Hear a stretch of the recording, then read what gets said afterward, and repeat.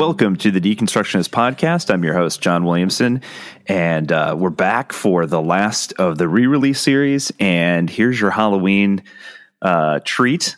This is one that we put out many years ago, and I remember Adam and I did this one, and it's like, this one's a tough one because, you know, this is kind of one of our more controversial episodes probably that we did just because of, you know, where people stand on kind of the unseen world in regards to spirits and angels and devils and demons and things of that nature. So still not sure where I stand on that. But as Adam and I said when we finished recording it, there's something that's profoundly terrifying about someone who, you know, does believe in those things and wholeheartedly believes that these things are true and has experienced things that they feel are, you know, stem from some sort of demonic unseen realm. So it was pretty spooky, but interesting nonetheless. So take it as you will. It's at the very least a fun kind of topical Halloween themed episode. So this is one we did with Father Gary Thomas, who's an incredibly kind individual and was kind enough to be a guest on our show so many years ago. But he has a fascinating story. So he not only is a Catholic priest from out on the West Coast, but he is raised in San Francisco and was a longtime pastor in the Diocese of San Jose. In 2005, though, he was selected by his bishop to attend a Vatican-sponsored course on exorcism. So he is one of the few Vatican-certified practicing exorcists. There's, I believe, one also in the Indianapolis area, probably a little closer to us. But Father Thomas, his story is that much more interesting because there's a movie based on a book based on his life. And so the book is called The Rite, The Making of a Modern Exorcist, came out in 2009. And they made a movie about it starring Sir Anthony Hopkins. And it's obviously they took some artistic liberties with the film, and we talk about that in the interview a little bit. But fascinating story, fascinating individual, and just kind of an interesting thing all around. So take it as you will. Some folks listening are like, you know, poppycock, and some are like, you know, it's possible. So who knows, right?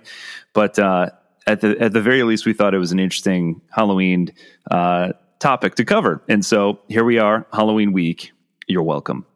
For all things Deconstructionist, www.thedeconstructionist.com. You can listen to our entire back catalog of episodes. In fact, at the end of this month, now that you've listened to potentially all 5 of the re-release episodes of some of our greatest hits, you can go all the way back to the beginning and check out our first interview with Dr. Timothy Mackey or any of the other episodes that we did way back in the day. And so we covered a lot of topics, covered a lot of ground, talked to a lot of fascinating guests. So half the time I forget even who we've spoken to over the years, over these last 7 years. And it's quite incredible that we were fortunate enough and lucky enough to be able to interview some of these guests. So, you know, that is not lost on us for sure. So you can go back all the way to the beginning of our archive of episodes on the website. You can stream them right through there if you want. You can also check out our blog, which is in dire need of updating. I promise you, I am working on several things that I will post in the very near future once life calms down a little bit. But you can also link to us on social media. You can find our web store on there. So if you want a Deconstructionist pint glass that makes your beer taste better, or iced tea, whichever, you can find those on there. We got coffee mugs, t-shirts, all that jazz. Otherwise, yes, subscribe, rate, and review. That's important. Helps people find us. And word of mouth is is basically our bread and butter. We are an independent podcast, not affiliated with a network. And so, you know, we work hard for every listener that we have. And really the vast majority of our listeners are based on word of mouth, based on you guys telling other people, hey, we think what they're doing is meaningful and worthwhile. Check it out. And so I appreciate each and every one of you who have passed this along to someone else. So many, many thanks. And starting in a couple weeks, I will be releasing brand new content. So finally, back to some new stuff. And so I've got some really cool topics I can't wait to cover. with you guys. So more to come in a couple weeks, starting in November and December. We'll finish off the year, believe it or not. And then I'll be taking my usual month or two off at the beginning of the year just to stockpile episodes and get things rolling. But excited about some of the guests I'm talking to right now and in the process of setting up those interviews. So thank you guys so much for listening. Hopefully you enjoyed this re-release series, I guess we'll call it, during the month of October. And if you did like it, something that, hopefully, I'll do again in the future, pull out some even more old episodes. So, some of you who are newer listeners can check them out. So, also on the horizon, we've been getting requests we did a long time ago, we did a recommended reading episode, just a shorty. And so talking to Adam about that right now, yes, we are still friends. He's just a busy boy. So he and I have been talking about some of the stuff that we've been reading. And so we'll put together something as far as that goes and put that out in the near future as well. So, all right, let's get to it. Spooky. Father Gary Thomas, here you go. Happy Halloween. Do you believe in love 'cause I'm alone? Do you believe in hell 'cause I am helpless? There's water I am treading. Yeah, non-denominational mainly. A little bit of Lutheran. That's fine. The ministry of exorcism would be a service.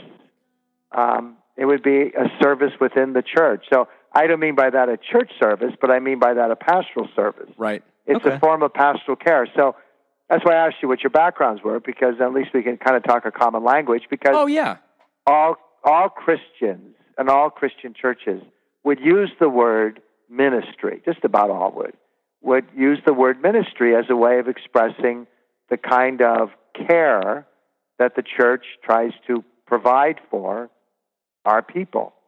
And so, yes, I'm a full-time priest, that kind of is an oxymoron.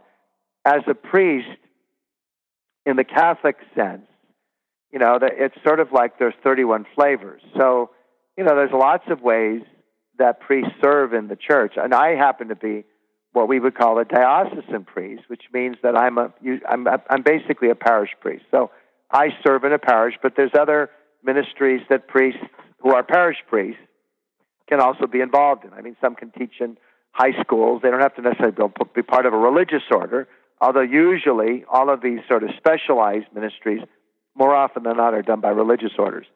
In the ministry of exorcism, usually, but not limited to, because I have plenty of examples of guys who are in religious orders and who do this too. It's usually a priest. It's always a priest selected by the bishop, whether he be attached to a religious order or he's a priest of a local diocese, who serves at the pleasure of the bishop and either can be designated on a case-by-case basis or can be what's called mandated. I happen to be mandated. And so, but it is a ministry. It's a recognized ministry within the church. It's been part of the church since the time of Jesus. Wow. Who performed exorcisms himself. And right. That's in the scriptures. So we kind of just jumped in, but for those of our listeners who aren't familiar, we are speaking with Father Gary Thomas. You were located in California, and so how many?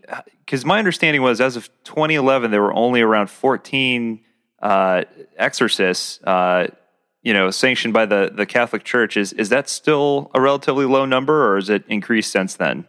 Oh no, it's increased. It's increased exponentially, really, since the movie. Oh wow! But I think the movie did move the needle. But I also think more and more bishops are facing more and more people who are calling for either an investigation into their personal struggles, in which they would require an exorcist, or that they think they require an exorcist, because there's a discernment process that's always a part of, this. So when I get a call and someone says to me, which is often the case, I need an exorcism. I don't do them on request. That doesn't happen that way. That may not be what they need. There's a whole discernment process, and it's fairly involved. I mean, I don't even meet any longer.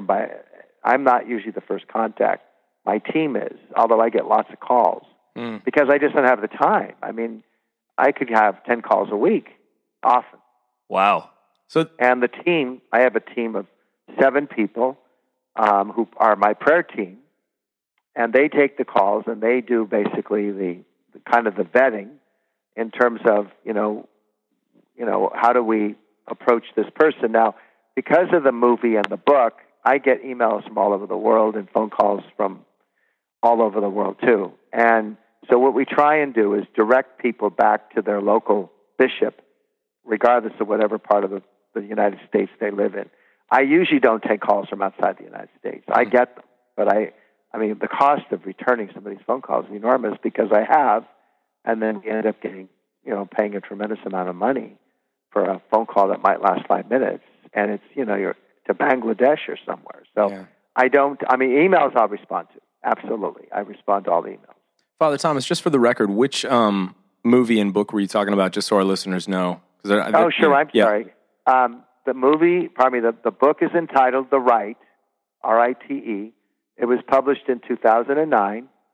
The author is Matt Ballio, who then later wrote the book Argo that went with the movie Argo. Oh. But his first book was The Rite. And I met Matt when I took the course on exorcism at the Regina Apostolorum Seminary in Rome when I was on my sabbatical back in 2005, 2006. And he was taking the course. He's married. He has a little boy. Well, actually, his son is no longer a little boy. He's probably a teenager now. He met his wife in Rome. He grew up in California, went to University of California, Santa Barbara, grew up in San Diego. And I met him at the course, and we became friendly acquaintances initially, and then eventually, when it was very, very clear I really needed to find a mentor or a teacher under whom to train while this course was going on and beyond, that Matt asked, because he was a freelance journalist by profession, if he could write a book about my experiences. And I said in a very kind of casual way, sure, go ahead. I had no idea the book would become, a very well-known book, and that Warner Brothers would then buy the rights to the book and make a movie out of it with the same title, and the star in the movie is Anthony Hopkins. And I worked on the movie for a week with Anthony Hopkins back in 2010. Then the movie was released in 2011. I saw that movie in the theater with my brother-in-law. Yep. Oh, and that movie's about me. When John told me that, because John set this interview up, I was so excited to tell my brother-in-law and now everybody that we get to speak with you, because this is so fascinating. Well, I think from an objective point of view, I mean, not everything in that movie is true in and of itself. So in other words, not everything in that movie happened to me, but there isn't anything in that movie that couldn't legitimately happen. Oh I mean, gosh. My character was portrayed not by Anthony Hopkins. He was my mentor. The young priest was me, although I was not on the way out of the church. I hadn't lost my faith. I was ordained 22 years in real life. So, I always tell people the movie's a movie. But I've given lots of talks. When the movie was released, I was down in Hollywood at the red carpet with Tony Hopkins and the crew and my mom and dad and siblings. And, it was kind of like, I can't believe this is actually happening. But you also, it's what's important to keep in mind is that it's a movie. And also, my ego is not so, inflated that I don't recognize that in real life, everyone who comes to see me is suffering. Mm. And that's, Christ is the exorcist, not me. And so I've never lost sight of that. So, I just never got overly impressed with the movie. I mean, I thought, well, it's a great opportunity to evangelize people.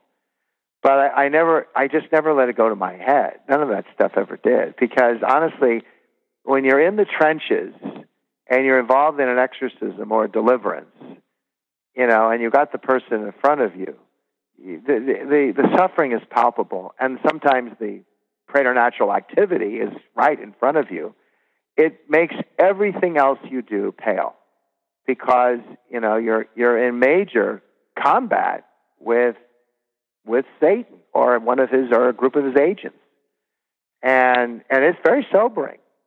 And a lot of people think this is all kind of medieval and superstitious, and it's all kind of made up, and it's not. None of it is. I never doubted there was a Satan. I had just never ever seen what I see now until I actually went to Rome and then found Father Carmen to work under, and then began observing, exorcisms and deliverances with him, and seeing the same kinds of manifestations in person after person, and realizing, okay, this must be real. When you need mealtime inspiration, it's worth shopping Kroger, where you'll find over 30,000 mouth-watering choices that excite your inner foodie. And no matter what tasty choice you make, you'll enjoy our everyday low prices, plus extra ways to save, like digital coupons worth over $600 each week. You can also save up to $1 off per gallon at the pump with fuel points. More savings and more inspiring flavors make shopping Kroger worth it every time. Kroger, fresh for everyone. Fuel restrictions apply. So one of the things you mentioned at the very beginning is you said that you have a team that kind of takes a look at the person first, and I've noticed that in other interviews you've talked about the fact that there's a whole array of different tests, medical, psychological, that they have to go through in order to rule out a lot of other things. So maybe you could talk about that a little bit, and also there are also, I've read. I think, if I remember correctly, 6 classic signs that they have to kind of meet in order to fulfill, the requirements that they would need to be eligible. Well, let me answer the second question first, then I'll answer the first one. It does not require, the protocol in the Roman Catholic tradition does not require that all 6 signs must be manifested in order for an exorcism to happen. You actually only need 1. And so it's rare that I would see all 6 signs. But there are 6 classic signs of a demonic condition. And I like to use the word condition as opposed to possession, because not every person who comes, in fact, it's rare that a person would come and they are suffering from basically a complete demonic possession. That means in our world, whereby a demon, or much more accurately, a tribe of demons, and that's what they're called, because there's never just one, there's a tribe. A tribe of demons has taken basically full control over the body of a human being. That does not mean that they're taking control of the soul. It just means they're taking control of the body. Most people who are full possessions have a very, very difficult time functioning even at a basic level. And I've encountered that a few times. The majority, however, where there is a demonic condition, as I refer to them as a condition rather than using the technical terms, because for exorcists, the word obsession and oppression don't always mean the same thing. So for me, an oppression refers to a kind of depression, and an obsession has characteristics of what we would say would be psychotic hallucinations, visual or auditory. And so you have to sort all that stuff out. Now, there is a 4th level, and it's called integration. And integration means where the person has chosen to accept the demon. Those people don't usually come to see me. Or if they do come to see me, and I had one recently come and see me, they're in big trouble. Because not only have they crossed the line, they basically now want to sever the relationship between the demonic and themselves. And Satan is like the mafia. He's, once you're in, you can't get out. Or it's very difficult to get out. And so usually the people that come to see me, if there is something of a demonic condition present, it's usually of a kind whereby they can function. They can have a family, raise their kids, have a job, drive their car, It's just that when they're in the presence of the holy, such as a church or even a priest or some other example of holiness, that they get sick or they have very, very strong adverse reactions. And that can be a sign. It is usually a sign of a demonic problem. So, but you have to discern all that. So, even in the forward of the ritual of the Psalm rite of exorcism, it's very clear in there. The exorcist must consult experts in other fields. So, on my team, I have the prayer team, which is one team. Then I have a team of professionals. I have a medical doctor. I have 2 clinical psychologists. One is bilingual. I have 2 psychiatrists. One is bilingual. Actually, yeah, they're both. Yeah, no, they're actually both bilingual. And then there are times when I've got to go find somebody who knows something about certain kind of drugs, like a toxicologist, or sometimes if people have been abused, they can easily become dissociative, which means they have multiple personalities. You have to know who to go talk to about those things, because sometimes it can happen whereby a person may have what we call the dissociative disorder, where they may have alter personalities. And an alter personality is not a demon or a spirit. An alter personality is basically a shattered portion of the person's whole person that is trying to cope with the trauma of sexual abuse most of the time. Wow. So you've got to be able to sort all those things out. So that's why I have somebody who specializes in dissociative disorders. And you got to know, you basically need to know a little about a lot. It's very entrepreneurial. I mean, it really, truly is. You have to know a little about a lot. Wow. But that's, again, I'm not a therapist. So I need to go, okay, who do I know, or who might know someone who can put me in touch with somebody who deals with multiple personality disorders and help me figure out, am I dealing with a multiple or am I dealing with a demon? So almost everybody on the team are all practicing Catholics. I mean, I prefer that because most therapists do not believe in anything spiritual. That is not to be judgmental of them. It's just a state of fact. Most therapists are atheists or agnostics. And so I have to have people who have a faith optic, because at least it has to be allowed that it be an option to consider in the discernment process of what is the root cause of the person's particular suffering as we understand it. Does that make sense? Yeah, it makes a lot of sense. I think one of the things that we'd love to hear your perspective on is just, what is a demon? I mean, what do you guys, like, what's the, could you just explain a little bit, like when we talk about demonic sure. oppression or tribes of demons Sure. A demon is an angel that has chosen to follow the path that is in rebellion against God.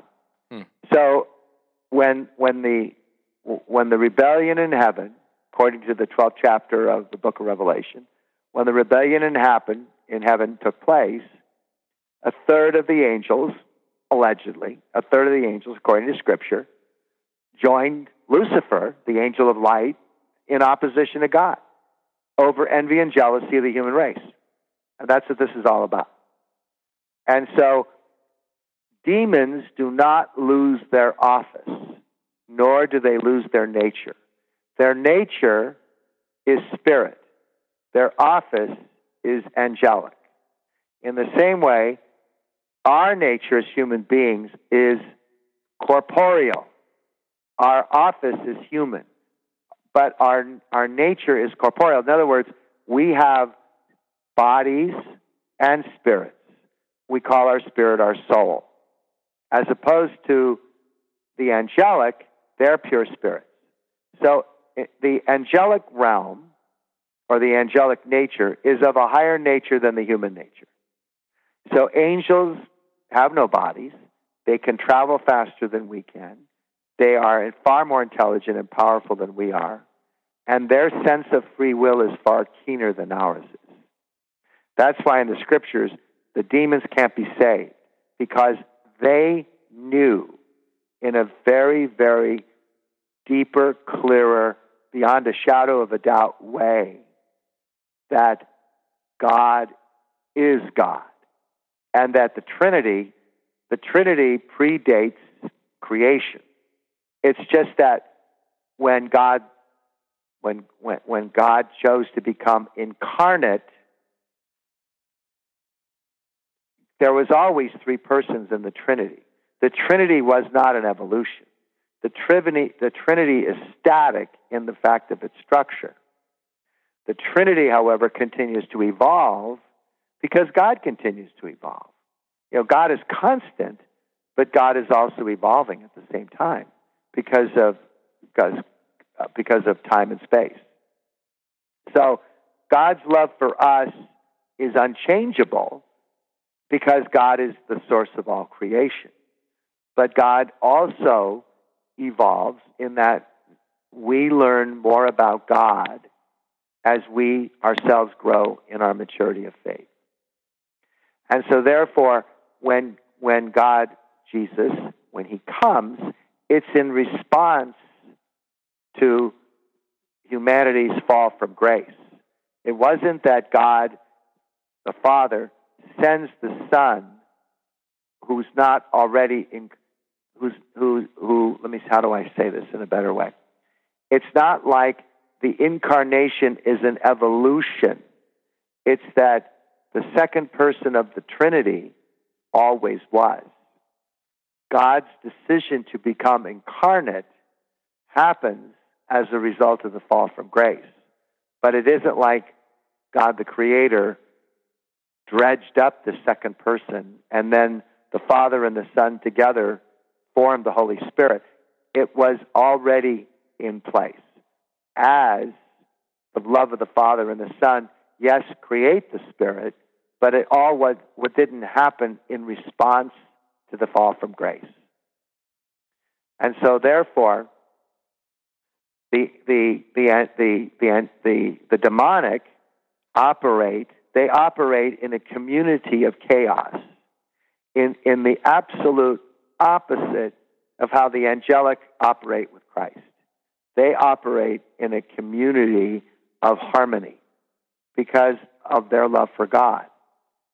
On the other hand, the demonic operate in a community of chaos because of their hatred for the human race and of God and their rebellion.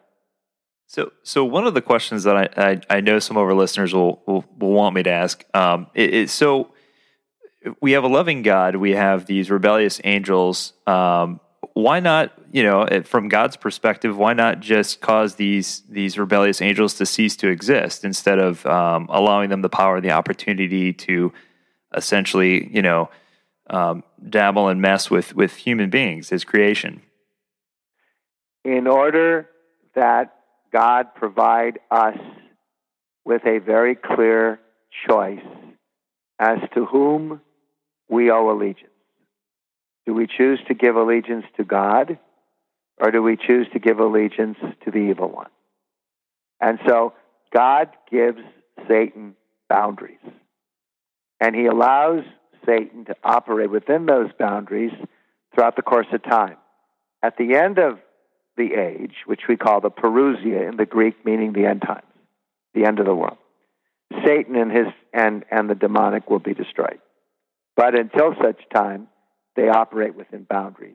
And they operate within boundaries for God's greater glory, basically, as well as to give human beings a very clear path and choice in terms of the direction they want to live their lives in.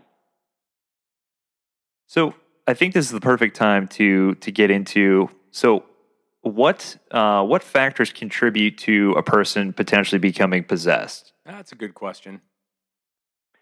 Well, when people come in and seek our counsel and assistance, we're always listening. In the interviews, we're always listening for doorways. So a person really has, I would say, the vast majority of cases of people whom I serve are people who basically have gotten the attention of a demon because they've conjured the demonic or the spiritual through artificial devices. And so, the occult is all about power and knowledge. We live in a time now when classic religion, not just Christianity, but I think classic religion in general, is on a great big steep decline. And a lot of it is, and certainly Christianity specifically, is because of the fact that people want what they want it now. The economy of prayer is too much effort and time and trouble. They want what they want now. The occult gives people what they want now, but you pay a big price for it. You pay a big price for it because once you start dabbling in, witchcraft, magic, sorcery, crystals, Ouija boards, tarot card readings, seeking psychics, you are opening doors to the spirit world, and it's the side of the spirit world that is not necessarily godly. In fact, it's mostly anti-godly, and it's anti-godly because it's a cheap imitation of being able to move outside of the material world. And so when we meet with people, we ask them those kinds of questions. I mean, we ask questions about their upbringing too. What was it like growing up in your home? Tell me about your relationship with your father or your mother. Any history of addictions, drugs, alcohol, pornography. Pornography is a doorway. Drugs can be a doorway. If they've had any history with the occult, we need to know about those things. And very often there is. There has been prior activity and maybe activity that is even going on up to the time they come to see us. So I would say the majority of people, they've basically waved the flag saying, I'm interested. And the interest really comes in the implication of, using conjuring devices or other means, rituals and other means to tap into that part of the spirit world. Now, there are times when people can have a spell put on them without their knowledge or without their will involved. And very often, if a person has not been living, a life of godliness, sometimes those spells can actually take hold. The effects of them can take hold. Or if a child in the womb is exposed to the occult, usually by the mother of the child in the womb, who either seeks a tie with a witch doctor, or they themselves are involved in the practice of the occult or Satanism.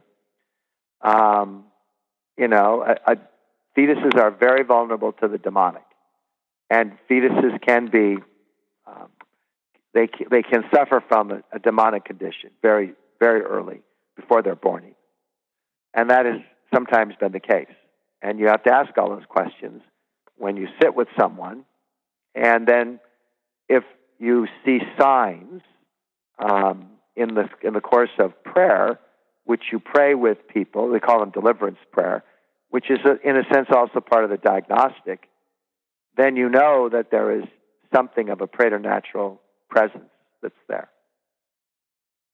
So we kind of alluded to this earlier, but there are six signs that you look for, right? And so if you could go over some, the signs that you're kind of looking for when you're Sure.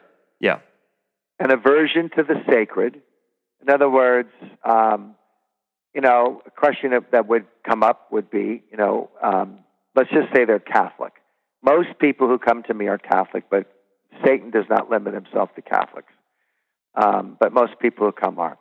So if a person has been involved in, say, the practice of witchcraft for 5 years and has been involved in, performing spells or gotten people to perform spells on others, usually it's either for one of two reasons. It's either for retaliation or manipulation. And then they themselves begin to show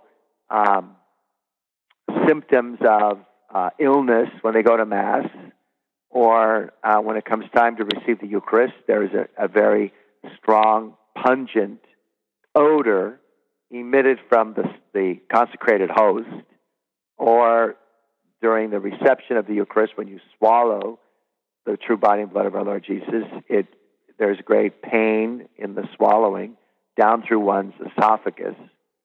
Or you go to Mass, you go to a church, even a Christian church, not necessarily even a Catholic church, and you become ill because you walk in and you feel this sense of fear for no apparent reason. That's one sign. Another sign would be during deliverance prayer, the demon exhibits incredible and inordinate amounts of physical strength that the person doesn't normally possess. That's another one. Another one would be where they begin speaking in a language they don't have any competency in. That usually occurs during deliverance prayer or rite of exorcism. Another would be a knowledge. The demon is able to articulate knowledge of hidden things that the person himself would not know about, either me or the team or something else. Another sign would be foaming at the mouth, where there would be the expulsion of large ball-like globs of sputum that the person would cough up during prayer. It isn't like shaving cream foam, but it is very distinct in its expulsion, not only because of its color, but also because of the length of time that the person might endure in coughing up all of this mucus. But it's a sign of casting. It's actually a good thing. And then the last sign would be epileptic-like seizures that take place during prayer or during the presence of being in the presence of the holy, where a person's face will distort, their limbs will be out of control. They might fall on the floor and begin to manipulate their tongue like something you'd see in a snake, on Animal Planet. So those are the 6 signs. Just garden variety stuff, Yeesh. Man. So I would love, and I think our listeners would definitely be intrigued. Obviously, some things about your ministry have been recorded in book form and even in film form. But just for us here, if you can, would you be willing to maybe talk about a case that you remember that expanded your whole awareness of what was going on? So you walk in believing one thing, and after the case is over, you go, "Oh man, it's more, it's bigger. This shocked me. This surprised me." You remember anything like that you'd care to share with us? As you were, and I've been asked that question lots of times.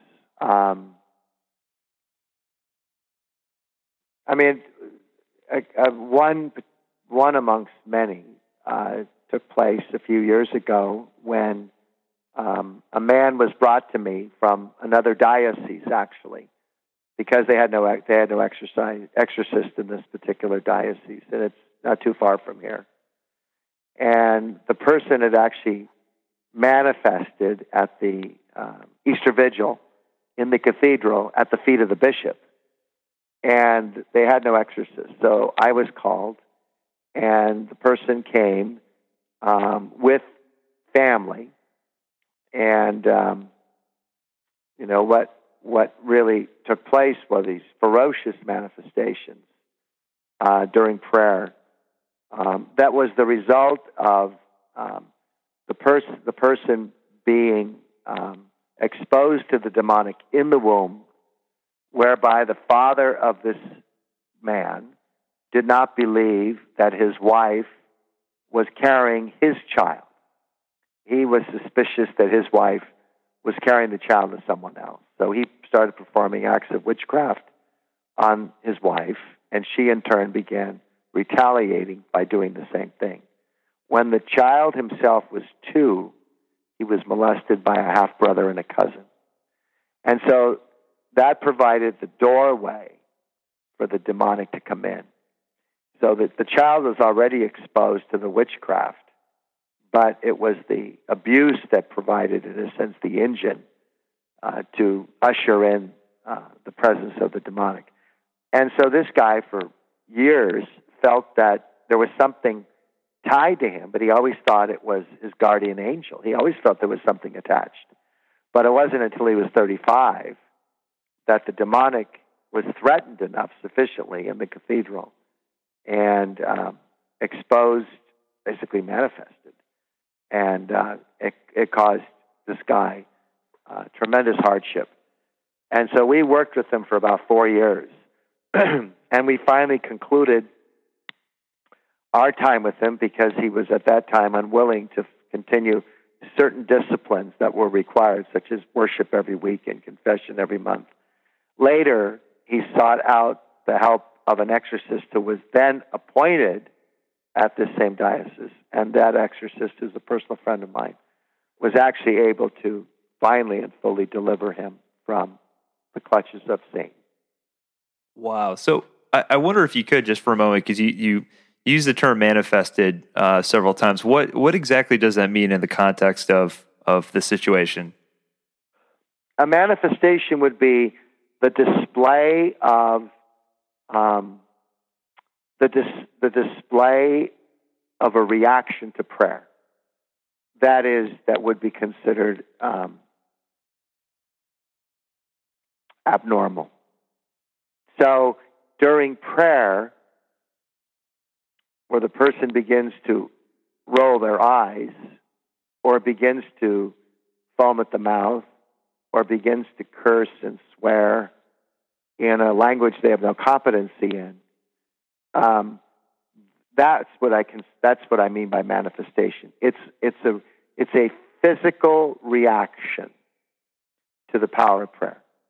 That is, in a sense, a perversion of how prayer should. It's a perversion of the effect that prayer should have on a person. So, if a person is not afflicted, then the effect that the prayer is going to have is going to be one that may be uplifting, challenging, affirming, and illuminating. In the case when you're praying with someone who has a demonic condition, it is illuminating, but it's illuminating not in a way that would seem to affirm the power of the faith of the person, but it would affirm that there is a separate, intelligent, spiritual being that has been threatened sufficiently to be able no longer to hide. And so therefore, and that's what a manifestation is. It's a perversion of the effect of what prayer normally should have. And so when you see the eyes rolling, or you see the person hearing the person speak in a language they've never spoken, or many of these other kinds of behaviors, the falling off the chair, the manipulation of the tongue,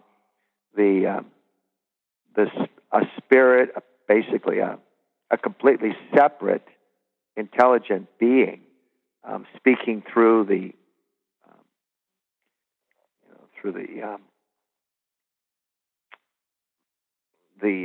host of the person who has a soul, and basically taking over the person. That's what I mean by manifestation. So, in a lot of the movies, I think, most people who, like horror movies, have probably seen at one time or another a movie about someone who's, possession, at the very least The Exorcist and that sort of thing. And obviously, I would probably assume that the vast majority of those are very much, unrealistic in terms of what an actual exorcism looks like. But one of the commonalities, or one of the common themes anyway, that seem to pop up in these types of movies is that, when the demon or, Satan is speaking to the exorcist, it almost sounds like another voice or several voices. Is that something that's actually a real occurrence, or is that something that's just kind of a Hollywood vehicle, if you will? No, that's accurate. Wow. Much of what you see in the movies is very accurate. So when you saw the movie The Rite, and I worked on the scenes involving the pregnant woman who became impregnated by her father in a case of incest, all of those movements, those are all very accurate. Now, the critics panned the movie and said that was unrealistic, but honestly, they're all very ignorant. Those are very accurate, because the director kept saying to me, "What do you think? What do you think?" I mean, I've been physically attacked. Now, I have a team. I never do any of these things alone, ever.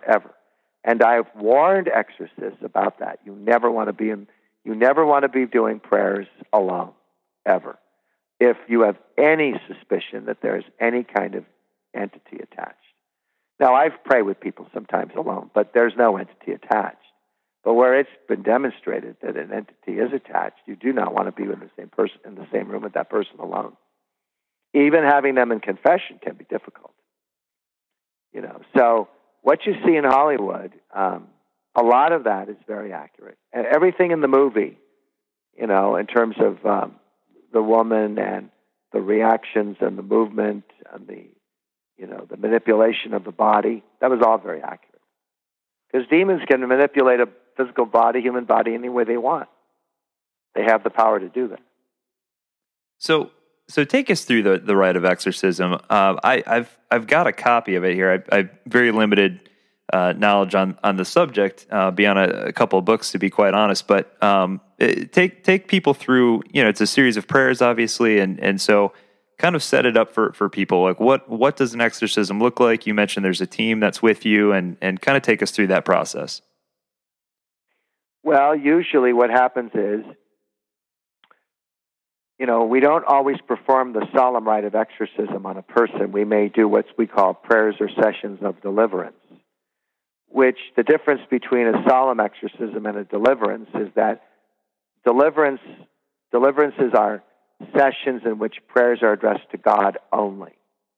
In the solemn rite, you have the authenticated ritual in Latin or in a few languages that the church has approved, but the translation from the Latin to the English, or probably from the Latin to the language of the country, including English,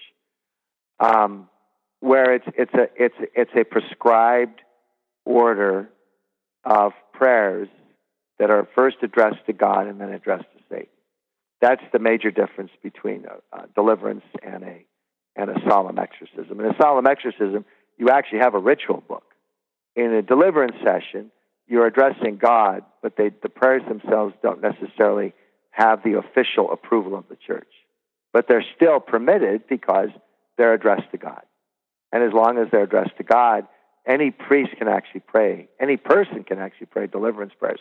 But if a person has a demonic condition, you really need to be trained to know what you're doing. So, one of the books I remember reading years ago, you may be familiar with it, was by a famous psychiatrist who's now since passed away, Dr. M. Scott Peck, who wrote a book called Glimpses of the Devil, and it was just basically a few case studies that through his career he felt, he's like, it wasn't this, it wasn't this mental disorder, it wasn't this mental disorder. And so he exhausted this list and came to the conclusion that it could be nothing else but true possession. And so he, in the book, he talks about how he seeks the help of an exorcist and learning more about it. And one of the things that he mentions, and I just want to get your opinion on this, is that he felt as if the longer the person had been possessed, the more difficult it was to release them from that bond. Is that your experience as well? Yes, because the longer the demonic have an opportunity to tie themselves to the person, the more difficult it is to basically cast the demonic out. Because the demonic have two roles. One is parasitic. They're living off our life forms. And they're living off our life forms because they're slowly dying. And they've been slowly dying since the great rebellion in heaven. And then the second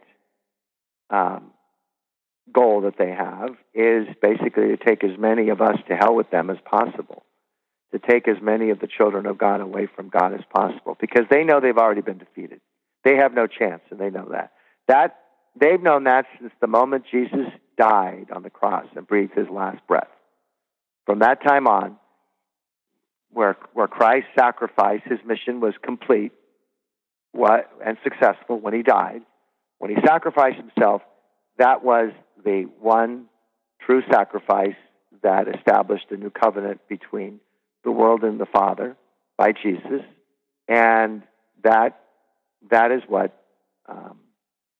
signals Satan's complete defeat, because Jesus, as God and human, is able to offer the one perfect sacrifice. So, up until that time, all the covenants in the Old Testament, they all had been broken over and over and over again, and so that's why God sends the Son, and Jesus becomes incarnate in order to be born, to live, to suffer, to die, and to rise. But it is not at the resurrection; it's at the crucifixion when Satan is defeated. The resurrection is the Father's stamp on the legitimacy of Jesus Christ as the Son of God. So, go on. That's right. And so, therefore, those are the two reasons why the demonic continue to try and afflict the human race. One, because they themselves are dying and live off our life forms. So the man I made mention of, who was, in the womb and then was abused at age 2 and felt that there was something hanging on him, but he thought it was an angel. The demons, there's lots of people who probably have demonic afflictions and they don't know it. And they may be sometimes confused with they have a psychological disorder, psychiatric disorder. They may think they have a mental health condition, and they may. And sometimes the cases I have are both mental health and demonic. Sometimes they're not. Sometimes they're demonic and they're not mental health, and sometimes they are mental health. And you have to sort all that out, because what you don't want to do, you want to relieve the person's suffering, but you need to do it in a way that's going to help the person. And so, you don't want to perform an exorcism on a person who's suffering from a psychotic disorder. You can end up doing a lot of harm rather than any good. And that's why you have a team, and you only go to a solemn exorcism when all other means of liberation have failed. And that's a judgment on my part, and that's in consultation with a whole bunch of different people. So, we're running a little low on time here, so I only got a couple more questions for you. But I thought one thing that was interesting that I made note of that in one of the interviews that you had done previously was you mentioned the fact that in the course of an exorcism, when you're addressing the demon or Satan or whatever it is that is possessing the individual, that you address it directly and stick to the facts. Why is that? What is the purpose behind that? Well, because the demons lie. By their very nature, they're deceptors. And so you state very, very tightly to obtaining the person's the demon's name and the doorway through which they came in and when they're going to leave. And you don't want to get into long conversations out of curiosity You only ask the questions you have to ask. And they're going to resist as much as they can, because once they give over their name, then they lose their power. And once they give over their name, then they will end up going. It doesn't mean there won't be a battle, but they will go, and they know they've lost. So they'll do everything they can to be as deceptive and cunning and strategic, to do the very opposite things of what I'm trying to do. And it's a battle. And they want to hide because they want you to believe, like Satan has had such a great, track record of convincing large swaths of our populace that he doesn't exist. So if he doesn't exist, then you have no optic by which to judge evil. So, like, for example, this is I think a very poignant example. All of the chaos, and I'm not talking about the hurricanes and the fires and the earthquake in Mexico, all of the incredible, palpable chaos that is taking place in our world at this time globally. You can talk about Trump's presidency. You can talk about Kim Jong-un. You can talk about ISIS. You can talk about the persecution of Christians around the world. You can talk about the complete confusion of, like, let's talk about gender theory, where all of a sudden we've had this incredible uptake in the number of people who want to change their genders from male to female or female to male, or who think they're transgender. Where did all that come from? I'm not suggesting that people who are struggling with their gender identity are demonic. I'm not at all. What I am suggesting is that there has been a created condition by which people have become very, very confused about these matters. Or in the case of the Congress and the president, where, every day is like we're starting from square A all over again, and we don't know what to expect. Or you have a Congress that is completely, for all intents and purposes, impotent to do very much because they're all fighting with each other constantly. That's all spiritual warfare. And when people use that term, it's really not a.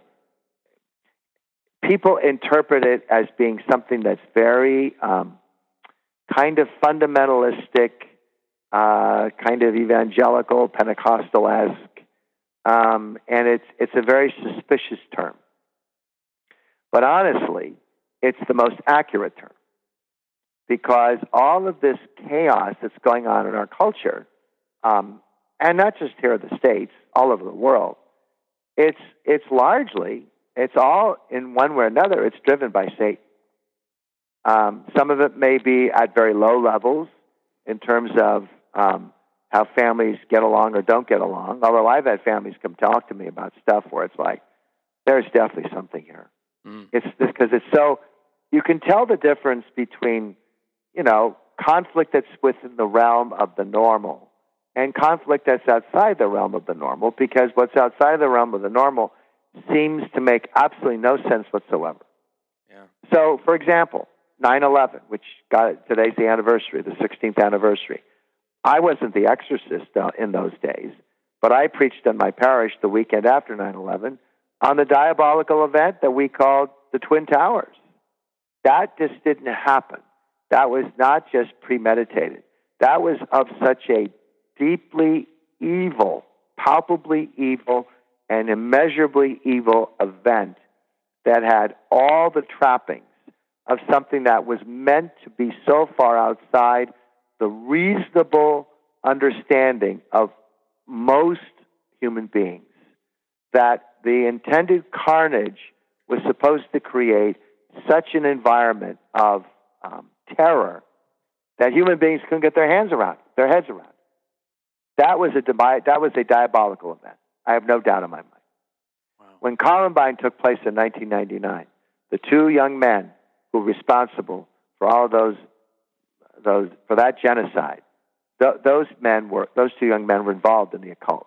There was an occult altar in the home of one of those kids, and that's why I preached on that as a demonic event, because those kids were involved in Satanism. Man. So, and it's becoming more and more, it's becoming more part of our culture. If you were, where on the East Coast are you? We're more in the Midwest. We're in the middle of Ohio, so Columbus, Ohio. Okay. Just Google in metaphysical shops or botanicas and see how many of these little places of business show up in Columbus or in the surrounding areas. This stuff's becoming very, very mainstream now. And it's becoming very mainstream because it's becoming more acceptable. And what's making it acceptable is that large numbers of people are leaving Christianity specifically. But they're still seeking, because we're all spiritual beings. What makes us spiritual beings, we all have a soul. That people are still seeking answers to questions.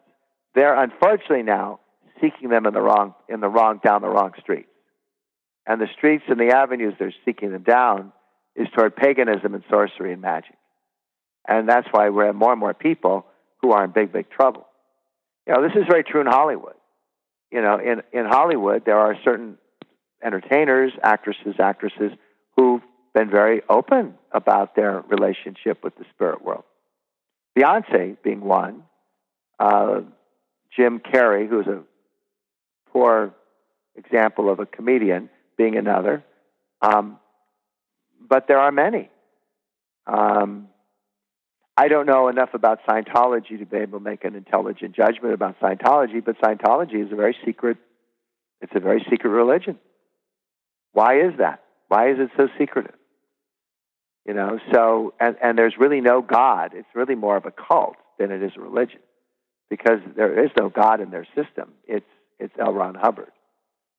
So you have a lot of in Eastern spirituality, and for example, in Buddhism, they have demons. In Hinduism, they have demons. And Hinduism is all it's multi-theism. It's polytheism. They have a multitude of gods in Hinduism. In Buddhism is godless. Period. There is no God. We become the God, and we become the God when we ourselves are absorbed into nature, and it's our destruction, so to speak, is when we become, in a sense, kind of the God. It flies in the face of anything where there's any understanding of a supreme being. Now, that does not mean that any person who's a Buddhist is satanic. That when people choose to go and find, let's say, the word enlightenment in some of these places, in some of these structures, that sometimes they're also going to end up finding stuff that they're not expecting. So I think the important thing to end on then is in your professional opinion, what are some ways that people can protect themselves from this realm? Well, there are 4 ordinary means of protection. I've given talks specifically on what you're asking. There's 4 ordinary means. There's a faith life. In other words, I have an optic in which I judge that there is a supreme being bigger than me, and I would want to stress supreme being because there's lots of people who are quote unquote spiritual, but when you ask them what they really mean, they don't really know. And also, there are people who really know what they mean by spiritual. It has nothing to do with anything Christian. It has to do with New Age, the occult, Reiki, yoga, used for purposes of enlightenment as opposed to purposes of exercise. And that's a very different modality to use yoga. When people are using yoga for purposes of power, intelligence, and awareness, they're opening doors. Because there is a God, there is actually a God attached to every single movement in yoga. And so the faith life, I have a relationship with God. And in that relationship with God, I acknowledge that there is a supreme being, an intelligent being, who's responsible for my creation, redemption, and sanctification. Then I have a prayer life. That means that I spend time in a relationship with God. And I have a moral life. It means that my compass of how I live my life has clarity to it based on a set of moral principles and precepts in which I try basically and do good and avoid evil, you know, in the most basic sense of the word and without putting too much Christianity attached to it. In a Christian optic, it would be, you know, how do I live the 2 great commandments and follow the 10 commandments? And then out of that, for Catholic, it would be, how do I fortify myself in the relationship I have with God, in the intention of building a personal relationship with God and living an ordered life. I have a sacramental system, namely the Eucharist, where we would say would be our Mass and confession, and Mass weekly, Eucharist weekly, confession monthly, prayer daily. You know, you follow those 4 precepts, for a Catholic at least, the chances of anything happening are very nil.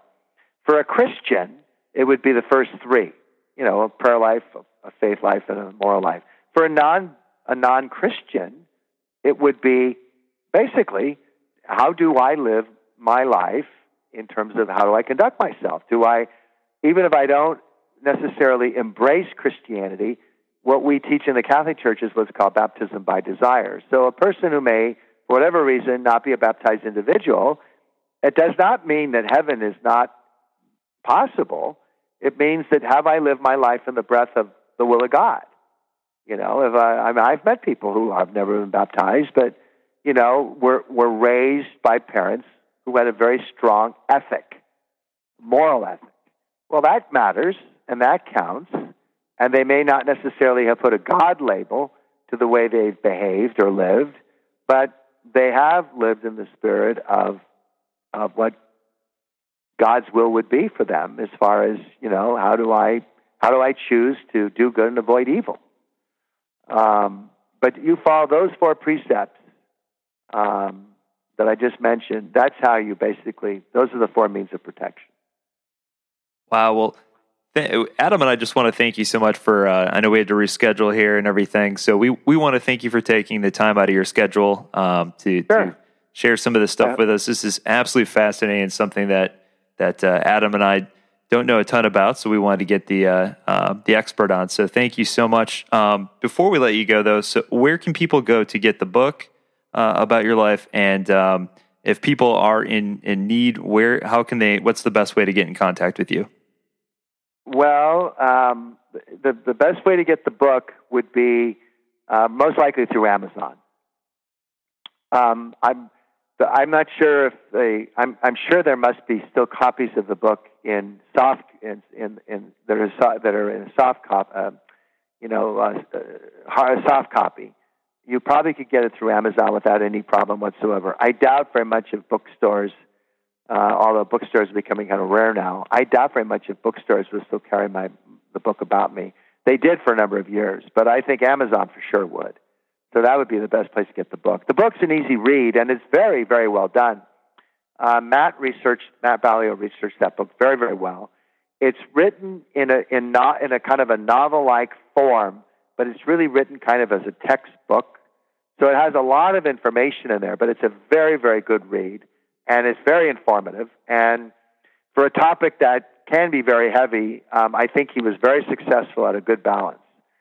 As far as reaching me is concerned, in general, what we try and do is redirect people back to their own diocese, unless they're local. So best way would most likely be to Google my name in.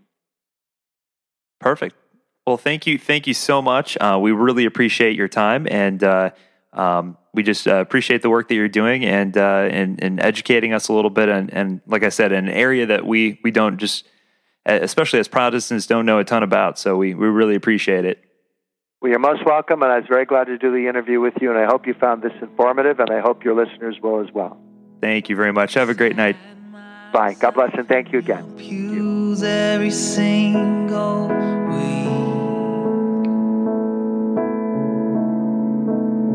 and I gave you my money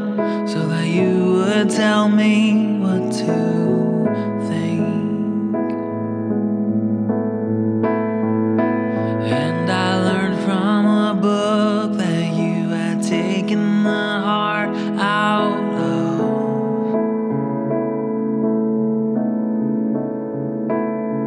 And that's how I learned to make exclusion look like love.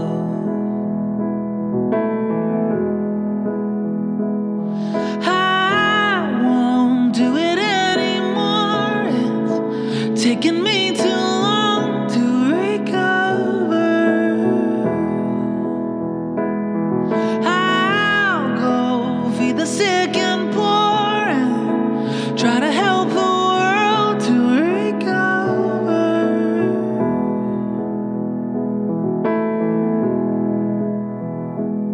So come as you are. Take up your cross, use it to build a wall, and reach across the aisle and fire your guns so you can keep them. And love how you want if we approve, and you'll be undefiled.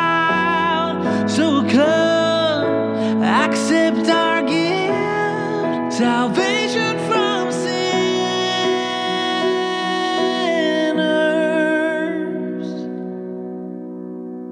I won't do it anymore. It's taken me too long to recover. I'll go feed the sick and poor and try to help the world to recover. I won't do it anymore. It's taken me too long to recover. I'll go feed the sick and poor and try to help the world to recover.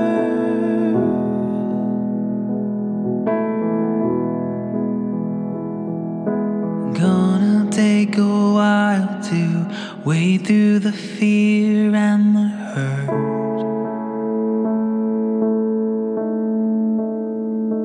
But I think there's a way for us to love and heal the world.